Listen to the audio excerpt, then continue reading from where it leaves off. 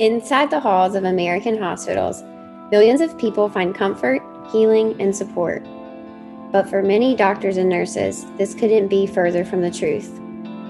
This podcast will dive into the shadows of American healthcare to investigate and uncover the abuse, control, and political power plays that leave the very people responsible for our nation's health broken and battered.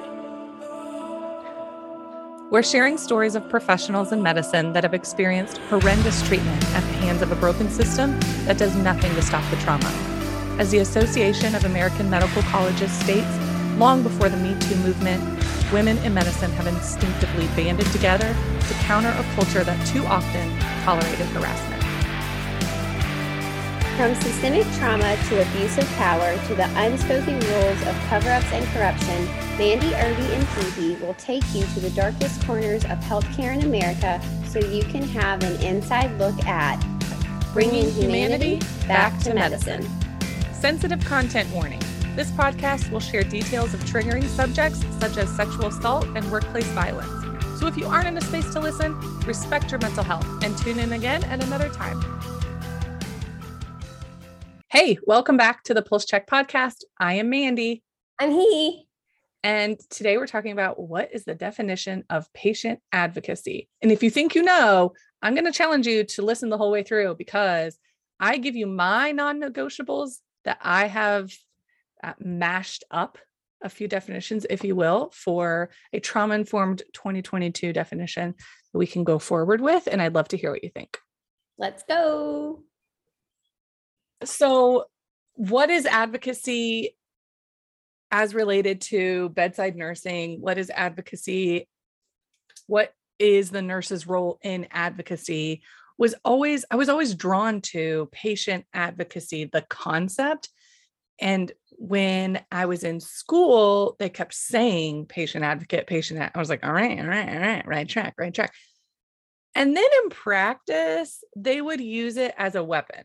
So like they being like administration, management, other nurses, educators, anyone inside of that big health, big business would almost use it as like a lure or maybe like convince me that something was a good idea because they use the word patient.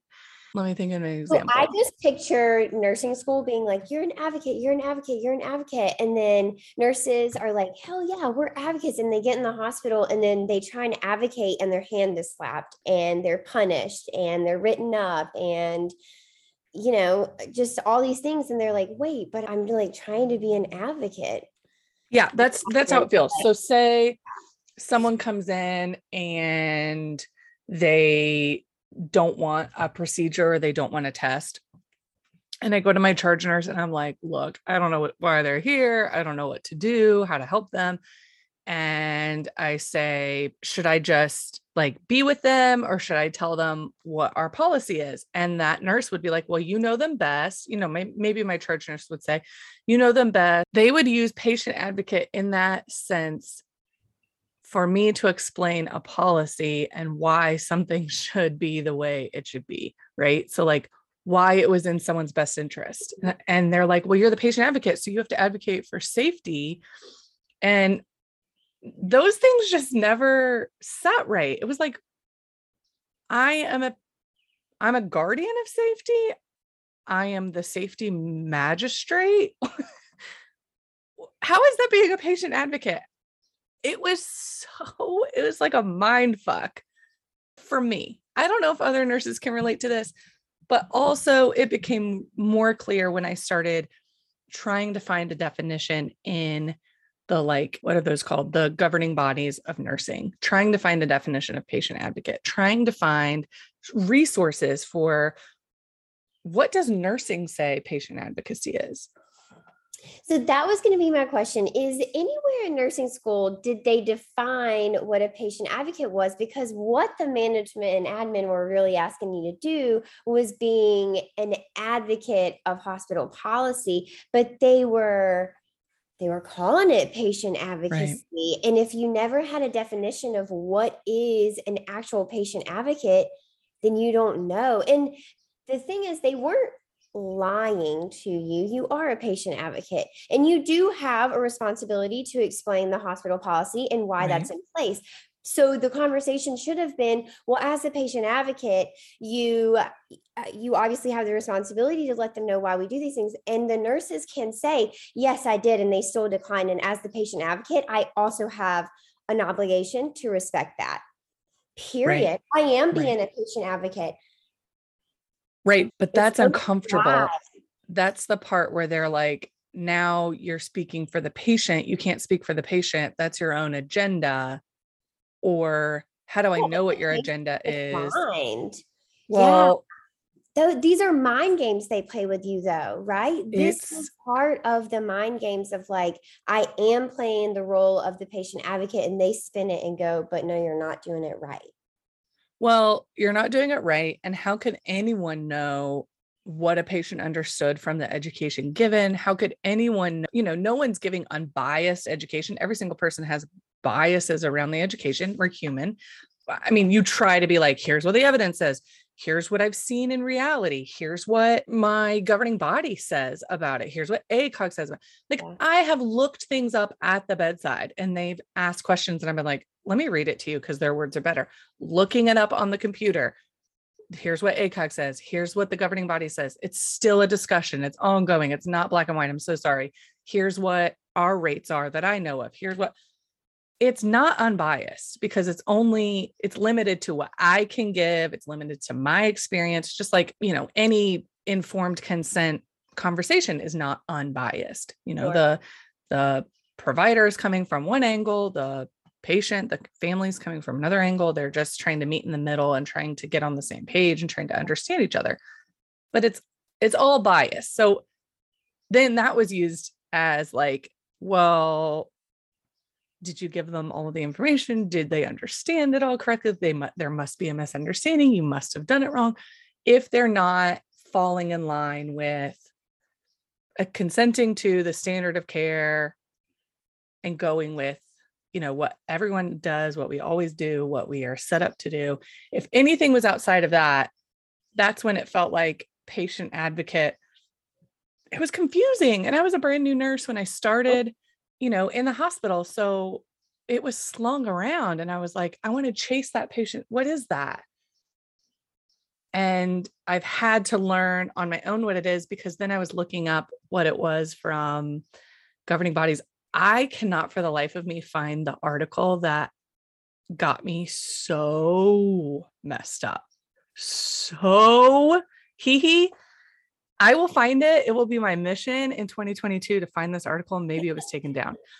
So it was perinatal medicine topic for nurses written by a nursing organization to teach nurses about patient advocacy. And it was old. And I looked this up probably 5 or 6 years ago. And there was not a lot of perinatal bedside patient advocacy definition for nurses. Mm. And so when I was looking it up, this article kept coming up. It said something about, it was like either forceps or cervical exam, like shocker. That's a super interesting topic to me because that is I think like pinnacle of abusive examples. Yeah. So it was like, what is the nurse advocate role? And I just kept digging into what is the nurse advocate role? Like literally how to nurse advocate, how to be a patient advocate as a nurse. And this one article was from like the 80s or 90s. It kept saying nurses should be the patient advocate. So it was defining while using the term, which is like infuriating. And ultimately what it said was, your job is the patient advocate until your job is the provider advocate. And then that is your priority job. And it was so infuriating. It was like, your job as the patient advocate, your job is to prioritize the family and the patient. That is your patient. That is your priority. And then it said, but when it comes to, and it was like these certain procedures, it was like pushing, stirrups, something like that. And the provider asks to do something that for that point in time, the provider request is your priority.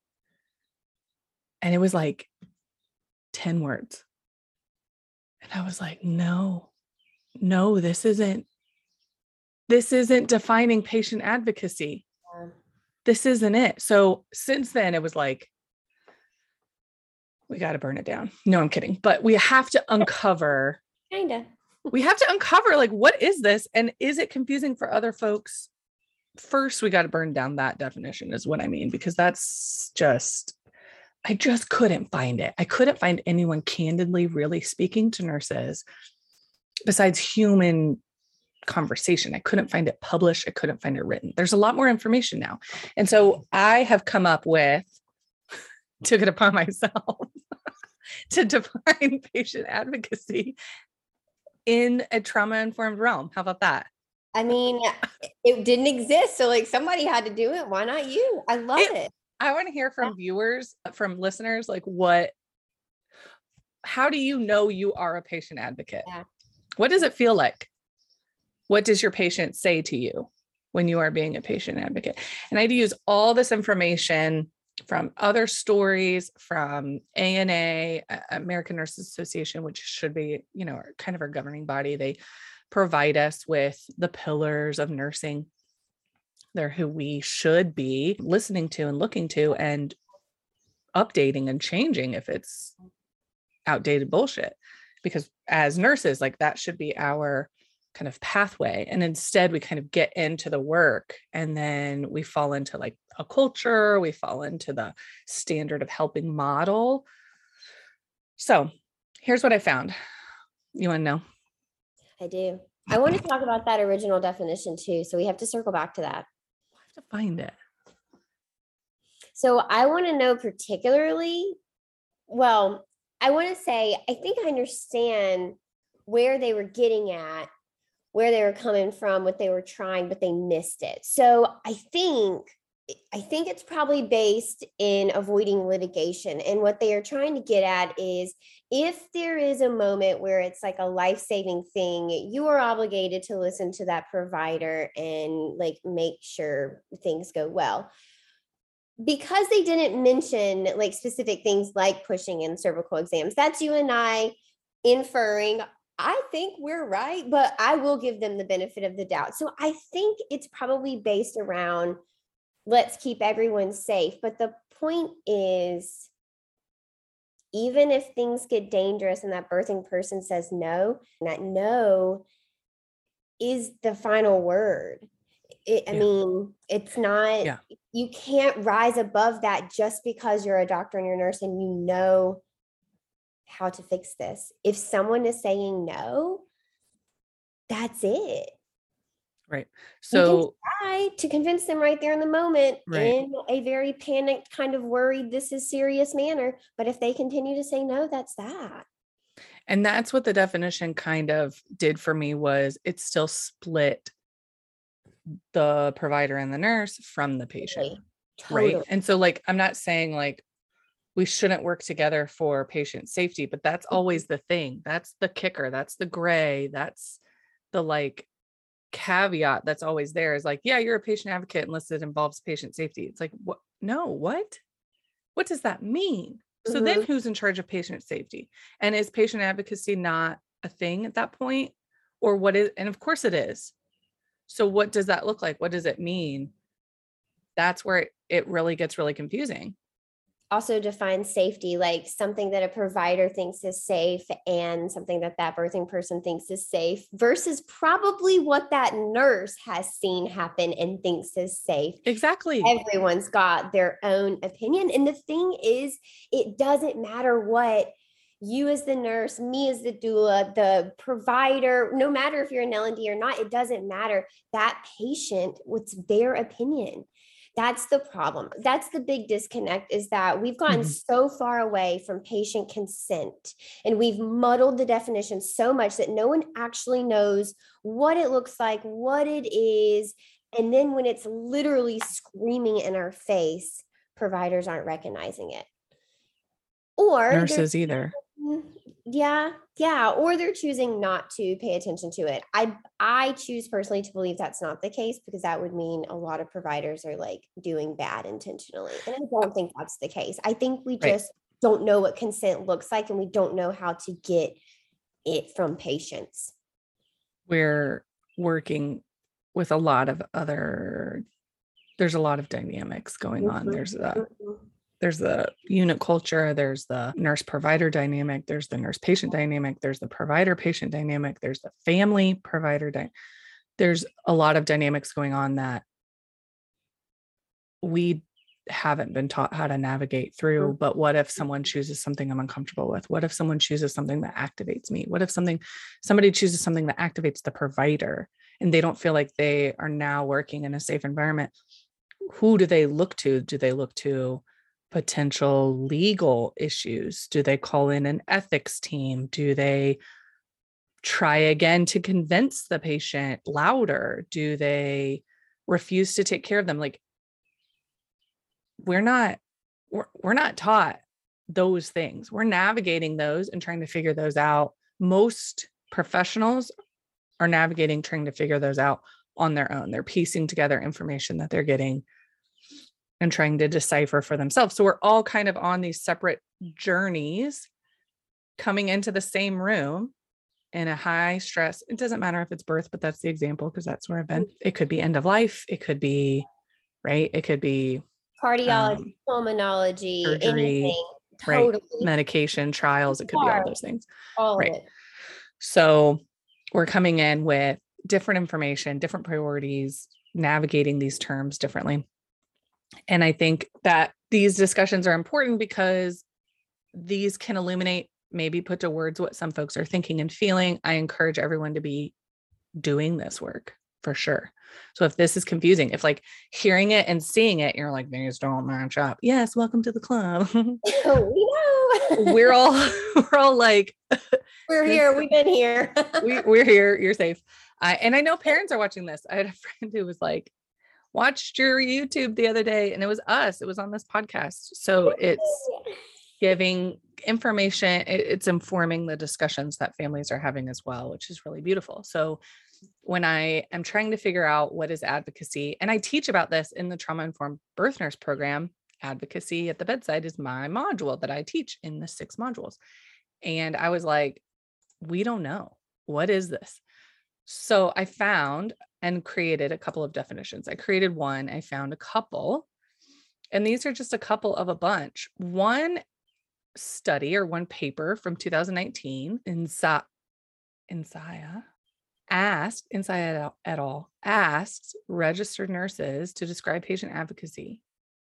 And they described it as promoting patient safety and quality care, which includes the following: protecting patients, being patients' voice, provision of quality care, and interpersonal relationship, as well as educating patients. Right? I like those words, and all of them together sound nice too. But what a responsibility to protect everyone, to be everyone's voice, provision of quality care, like everyone's quality care. Am I responsible for quality care across the board? These are terms that have been used around advocacy that don't mean much without additional information. But they sound good. So when you say that to a nurse, you're like, hell yeah, they get jazzed up. When you say that to a patient, they're like, I have a nice bubble and I'm protected. Like when you say that to providers, they're like, yes, I understand that. That's professional. That is clear boundaries. But yeah, I've never thought about that. So maybe you should, define it a little bit more, like protector of what? Of, patients' rights. Are you protecting their rights? You can't protect like their outcomes. That's not up to you solely. Like, what are we protecting them against abuse from you? Shit. Are we protecting them against harmful non-evidence-based practice? What are we protecting them against? I like it. Okay. So I had questions after this. So here are my questions. How do I always advocate for my patient when there's so much noise? Yeah. So if it says promote patient safety and quality care, which includes, like, of course, we're always trying to promote patient safety and quality care. Totally. I can get behind that because that's pretty vague and priority. Protecting patients, being their voice. How do I do that when there's so much noise? I can only say that. I can say, this is what they said. I can say, this is what they've told me. But how do I always continue to do that? Provision of quality care. How do I always continue to do that? There's policies. There's other people I'm taking care of. There's limited resources. What does advocacy look like if the patient can't tell me what they want? So many folks go in, either they literally can't tell you, there's a communication, or there's a communication barrier, or they just can't know. They're bringing in they can't know, like they don't understand. So say we're talking labor and delivery. This is my example that I keep thinking of is someone comes in transition. They've never been to the hospital. They've never been through classes. They don't have a doula with them. They don't have anyone with them. Or maybe they do. Maybe they have a bunch of people that just aren't educated in birth or haven't ever seen birth, haven't seen birth in a hospital. And they're all just screaming because there's transition. It's scary. It's intense. Fast. You can't focus. It's fast. There's so much going on in the body. There's so much going on in the brain. Everyone else can visualize and witness and hear. But you really have physiologically, the birthing person has a hard time communicating, has a hard time making decisions. Yep. So you say, so how do I advocate for that person if they're like, make it stop, that's all they say. How do I advocate for them? How am I their voice? So I just don't advocate for that one. No, that's not why nurses are there. It's not to advocate for the folks that we can communicate with, that have the education that came in with the resources. No. So the nurse definition from that paper just didn't suffice because all of these questions, I was like, I can literally think of examples that I've seen, and that's not in all of healthcare. Yeah. Okay. I was feeling really good. And then we kind of like red pinned it to death. That's okay. That's okay because we can take what works, leave what doesn't, and come up with like a 2022 solid definition of like, here are boundaries. Here are a true definition. Here are your true like job, task, and goals. Here are the realms of that.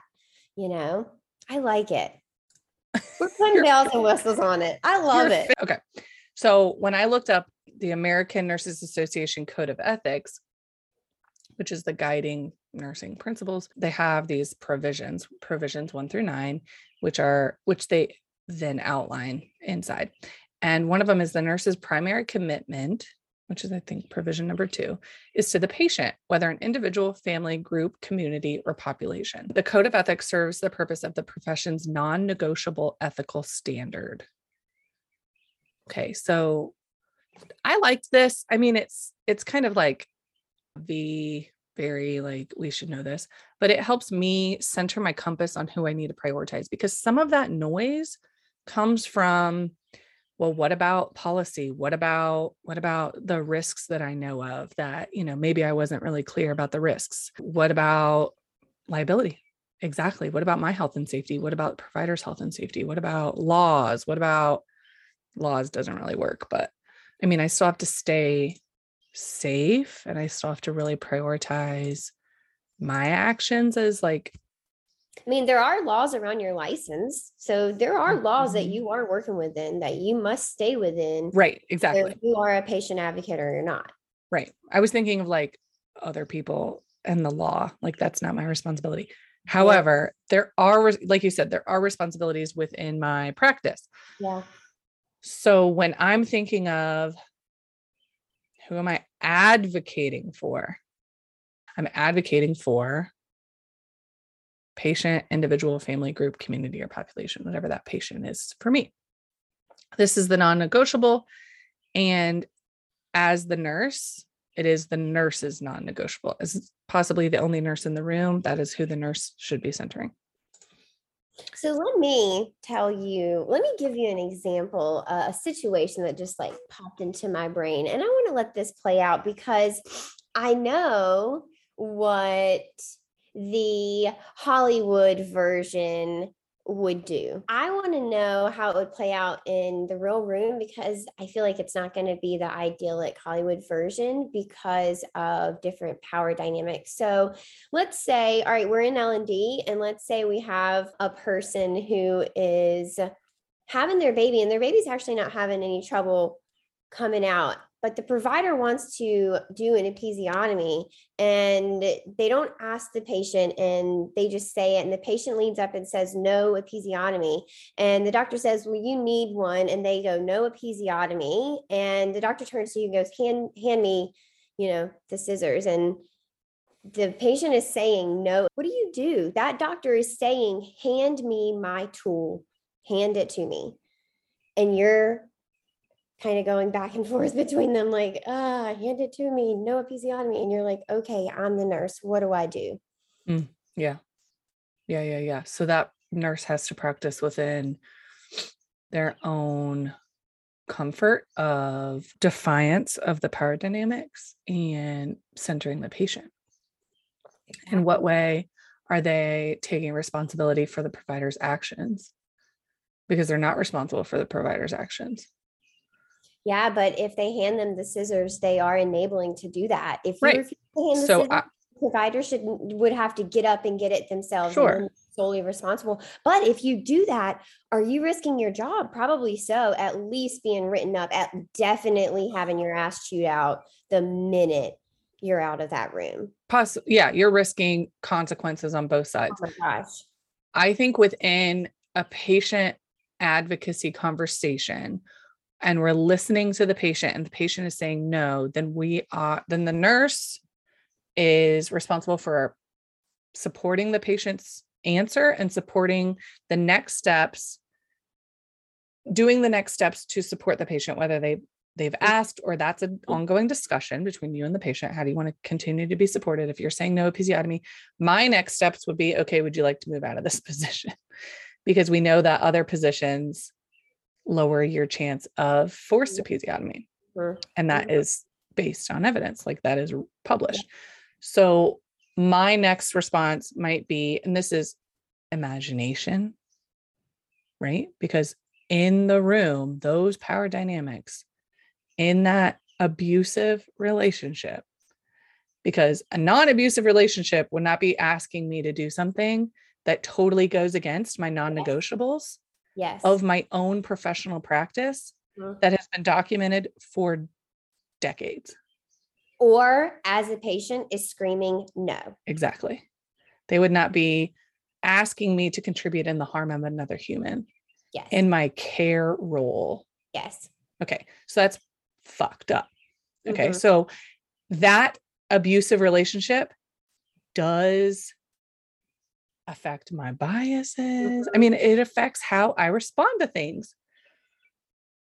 In this pretend situation, if I'm the nurse advocating for that patient, then my next step would be, what are the next steps for that patient to support them in their choice? No, maybe let's change position. How do you want to stop pushing? You want to keep pushing? Obviously that's like, if I know physiology, that has just sent a boost of adrenaline through their system. They might not even have a contraction for a few minutes. And other nurses and other professions are going to see these things in their patients and be able to recognize how to support them with the knowledge of physiology and be like, hey, that's a lot. You just sat up and like spoke your mind. I see you and I hear you and I'm with you. And this is what we're going to do. First of all, I'm not going to fucking cut you in episiotomy. I'm the nurse. Second, let's focus on what's next for you. How can you feel safe? And if that provider takes a pause, then I need to still maintain patient safety. Maybe that provider needs to leave the room. Maybe we put the bed back on because now it's not safe. If we're changing positions, maybe we put the bed back on. I go get help. If I'm activated and I'm distracted, I need help. I need more nurses at the bedside. I need help physically helping this patient. Someone needs to support me because I'm activated, because I am in the middle of defying someone who is actively abusing their power or attempting to abuse power. So now I need support. This is make believe. This is if I was like in someone's ear and I would be like, no, bitch, go with your gut. Yeah. This is abusive relationship talking to you. That's real. And These so then it's like nurses like you do exist. You guys are just far and few between. That doesn't mean we make these choices every single time though. Oh yeah. No, not at all. But the people that you do make them for, like you save them. Imagine this, right? Like my Hollywood ending to this was that, oh my God, I can't wait for this. Okay. So my Hollywood ending was the nurse is like standing between them. They're going back and forth. And she just says, no. And the doctor gets up, and by the time he has the scissors and turns around, the patient's already like off the bed and birthing her baby. And it just zooms in on the nurse's face, and she's just like got this shit-eating grin of like, told ya. It's not about them and what they want. It's not about that. We could have a conversation. It could go a million ways. We could have that are good. We could have a conversation, a sidebar conversation, ensure patient safety. Their adrenaline's pumping. They won't have a contraction maybe for 3 minutes. We have a 3-minute sidebar conversation of that provider sees something that I don't see. I say, okay, we need to have a conversation with the patient then, because that's my job, is to make sure that they understand and make the choice. And then my job will also be to partner with the patient, team up, whatever they're going to do. I have to support their choice. And I am able to. It is not breaking my nurse, I'm not doing anything illegal. Like I can support them in ways that I can support them. And also my job, this is another whole podcast, which we won't get into, but my job is not to protect patients from abusive actions. I don't know. I'm still working on that. But I can't control that. Me handing the scissors to a provider who's asked for the scissors, I don't know if they're going to cut an episiotomy if someone's asking them not to. Sure, it looks like I'm contributing to harm, but they're literally not saying, I'm going to do it no matter what. Give me the scissors. They use scissors postpartum to cut the cord. So I don't feel like every nurse who's handed someone scissors had a hand in non-consensual acts just by handing someone the scissors. However, it does make it difficult. It just takes more time. Someone else can it's not like I have scissors under lock and key. It just takes more time for them to turn around and do it. I think it's more of a power shift if the nurse is then contributing in that way by like, it's like nonverbal. But me handing someone scissors does not mean I think you should do something without their consent. I think you should harm someone. No. But the problem with me advocating for the patient at that time and listening to the patient and helping them follow through with what they want done or not done is not deserving of the backlash that it gets. Mm-hmm. The problem is not the advocacy. The problem is that abusive culture. Whoever gives me backlash for being defiant at the bedside, probably that's an issue with what everyone thinks is my role and their role. That's not an issue with patient advocacy. And in this story, I'm not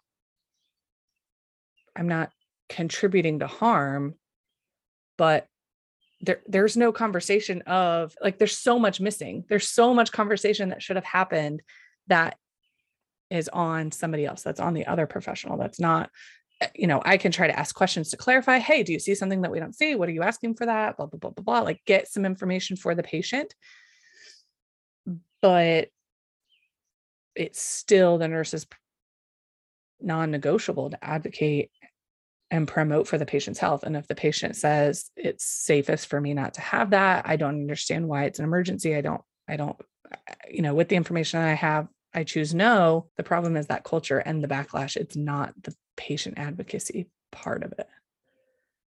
Yeah. And I can't, in none of these definitions does it include your job is to protect your patient from all ill will and abusive behavior, because that's just not realistic. It does go on. Like there are ethics around reporting, defending the patient, speaking to that provider, going up the chain of command. There are next steps that are within the nurse's scope and responsibility if that were to happen, or even the part that you just discussed is problematic of the potential for, because the next step would be harm potentially, and actions leading up to harm and like the threat of harm. If you feel like that was threatening, like that's an issue that needs to be addressed. that is part of the nurse's responsibility. But handing someone something and then they do harm with that without handing someone a tool that they use routinely in all birth situations, I think contributes in like a nonverbal way to the power, the Totally. It just negative power dynamics, the non-patient centered power dynamics in the room. But it does not mean you thought you should totally do something that is illegal, harmful, totally against your license. No. Yeah, I don't think I don't know. I don't think most nurses think those type of things. I also think most nurses, if not all nurses, hold their tongue so much of the time. So I guess my question is, or the breaking point for me is, when the nurse has the choice, she's going back and forth, instead of handing them the scissors, which, if the doctor had just said, we need to do an episiotomy, hand me the scissors, I feel like it is very clear that is using it for. And so the role that I see playing out in Hollywood, and I hope that if I were the nurse, I would be able to do this, although I don't think I would in today's culture, but I hope that we can get to a culture where the nurse has the freedom and feels confident and safe to say, the patient is saying no, and that's it. And you leave it there. You don't have to say like, get it yourself, I'm not going to help you. You just say like, the patient is saying no. And if that doctor, needs that or really wants to do it with the patient screaming no, they'll have to get the scissors themselves. And I do think that that's a very kind of solid way that we can start to be better patient advocates. And so doulas and nurses play very different roles. I can never be fired from a hospital. You can. My livelihood doesn't depend on that hospital. Yours does. I can be asked to leave, but I mean, not if I'm doing things in a respectful way. And so me and my team, I teach my team to say things like that, to interject things like that. So when we see that nurse going back and forth, we just remind the room, the patient is saying no. Cool. That usually helps people make the decision right there, or at least it takes some heat off that nurse. Right. And they kind of are like, she's not wrong. Yes. Correct. Right. So having an additional advocate there that's not attached to the hospital actually plays in the favor of everyone except bad providers. And it almost exposes them, right? A good provider would have heard that patient go, no, I don't want it. And they would have said, look, I really feel like you need it. And they go, no, I do not want it. Okay. I'm telling you, you're going to fare a little better if I'm able to do this. I do not want it. Okay. Right. And that's how it works. Yeah. This has been a great conversation. I don't think that usually our role in advocacy, patient advocacy, is advocating against harmful providers. I think it's the everyday, and that stuff may happen every day, depending on where you work and who you work with. But the majority are the discussions around, well, what about the policy? Well, what about the safety measures we have in place? What about staffing issues? Like, we have limitations on resources. The non-negotiables that I put together from the readings and the mashup that I found in a trauma-informed way is advocacy is protecting the patient's expertise on their own body and their ability to make the best decisions for themselves and their baby. Of course, that's in the perinatal space, but that is the patient-centered kind of pillar that is trauma-informed care, is that they do have the expertise on their own body, and we center them because we are caring for them, not doing things to them. We always say, like, we want to do things for you, not to you, but we do have to prove that. And so that includes candid conversations with the patient. That's like relearning, unlearning, like, wait a minute, what kind of power dynamic do we have going on here? Okay, this is what we're used to, but this is not what we mean. Yeah. This is not what we want. This is not how we should be playing this out. So we can change. And every single care interaction, every single patient interaction has the capacity for this. or the capacity for what we've been doing in the past, which is kind of weaponizing that patient advocacy and really prioritizing the hospital helper, policy helper, provider centered. Even though we say that it's not, it often comes down to if someone stands up in the room, we're centering that person. If someone comes in with a written out policy when the patient did not ask for that, we are centering something besides what the patient wishes. If that's not, true, unbiased education, candid discussion that's truly centering the patient, it takes a lot of work. I think we can advocate, in the perinatal space, we can advocate in the prevention of birth trauma. If the patient isn't able to tell us what they want, which often happens, either physiologically, they're not in a space where they can communicate that, or they don't have the education and information. And that's very common with very little education around childbirth, very little reproductive education that we have in the US right now. Most people come in and they're like, I don't even know where this baby's coming from or how that's ever going to happen, or the steps that are going to happen, let alone all of the intricacies that can happen and interventions offered and things like that. So we can advocate for their safety and quality care, even when they're doing their own thing, right?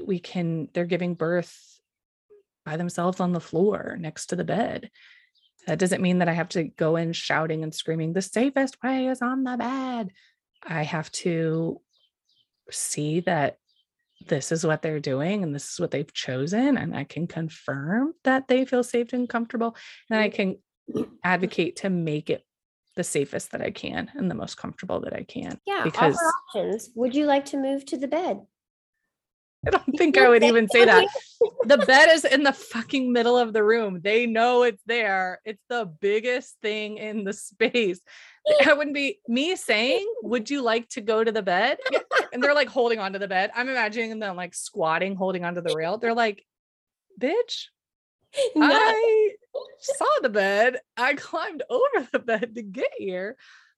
Me saying that, I'm in a position of power. So that is a suggestion at that point. So I have to be really careful that I'm like, hey, how are you? They might feel they might say, I look at them and they're like, this queen, this person knows what is up. They're just following their own body. And I get down with them and I'm like, hey, how are you? How are you here? And they're like, I can't move my legs. Someone carry me. I'm like, oh, we're in a totally different space than I thought. They're desperate to get in the bed, or they're desperate to get on the toilet, or they're desperate to get in the tub. I have to continuously monitor and not assume, but I can't also assume that they're trying to get into the bed every time they're not in the bed. It is my responsibility to look around and advocate for their safety, but it's hard because I just want to confirm it's tough to navigate this phrase of patient advocacy. What is a nurse advocate? What is patient advocacy? Because we are told that it is so many things that it's not. So someone may then come and look at me and be like, why didn't you advocate for them to get in the bed? You're not using that word the way you think you are. It's not my job to advocate for them to get in the bed. They're safe. We have pillows. I'm not leaving their side, blah, blah, blah, blah. We have the mat. We got a mat because as soon as we started advocating for what patients wanted, a bunch of them jumped out of bed. Now we had to get mats, whatever that looks like. Often it's not the problem with the nurse advocating, but that is who is blamed. And that is who gets, shut down. That is who gets harmed in the process. But at that point, we have to work human to human and think, if I go down for this, it's because I'm in an abusive system, and I'm not putting someone in harm's way, or I'm not giving up on this patient's safety and their expertise on their own body, right? Because like you said, there are risks to employment, there are risks to being bullied, there are risks they can make it really, really hard for nurses and for any staff who don't fall in line. And I've witnessed that, and I've seen that. And it's real, but as each individual nurse, we all have to, and each individual care provider, we all have to be I have to keep doing what I think is right. And I am responsible for continuing to learn what that is on my own, even if that's not what it's called in each setting, right? Those words are used against me to get me to do other things. But if I am listening to the patient, following their lead, and providing the safety and education that is within my scope, then you are a patient advocate. It's hard. It's said everywhere, and it seems like we should all have a shared definition of what that is.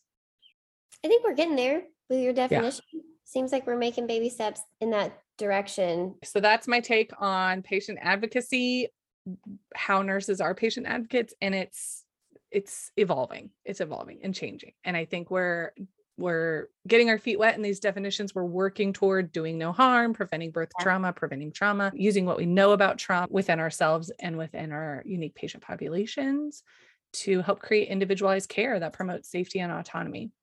And that's what we should be working toward. And I think that we can do it more outwardly, right? We can do it more obviously. We can have these discussions if you feel safe to do so. But there's so much that goes into it. Culture, there's so much that goes into it. So I'm so grateful for you for listening this long to this conversation. I'd love to hear your feedback. You can let us know on Instagram or what you think. And you can also fill out the form to be a guest on the podcast with us and actually discuss what you think. We want to hear it. You can find us at pulsecheck.podcast on Instagram. Bye, y'all. We'll see you next time. Bye. Thanks for joining us today. We wanted to leave you with a quick stat and something to think about until we see you next time.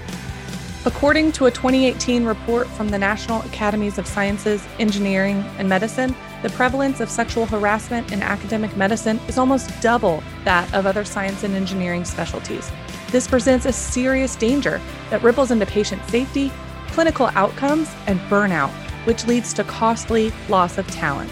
How much safer could medicine be if nurses and physicians weren't also battling sexual harassment day in and day out? If you or anyone you know has a story to share, please contact us on Instagram at pulsecheck.podcast. We'd love to share your story.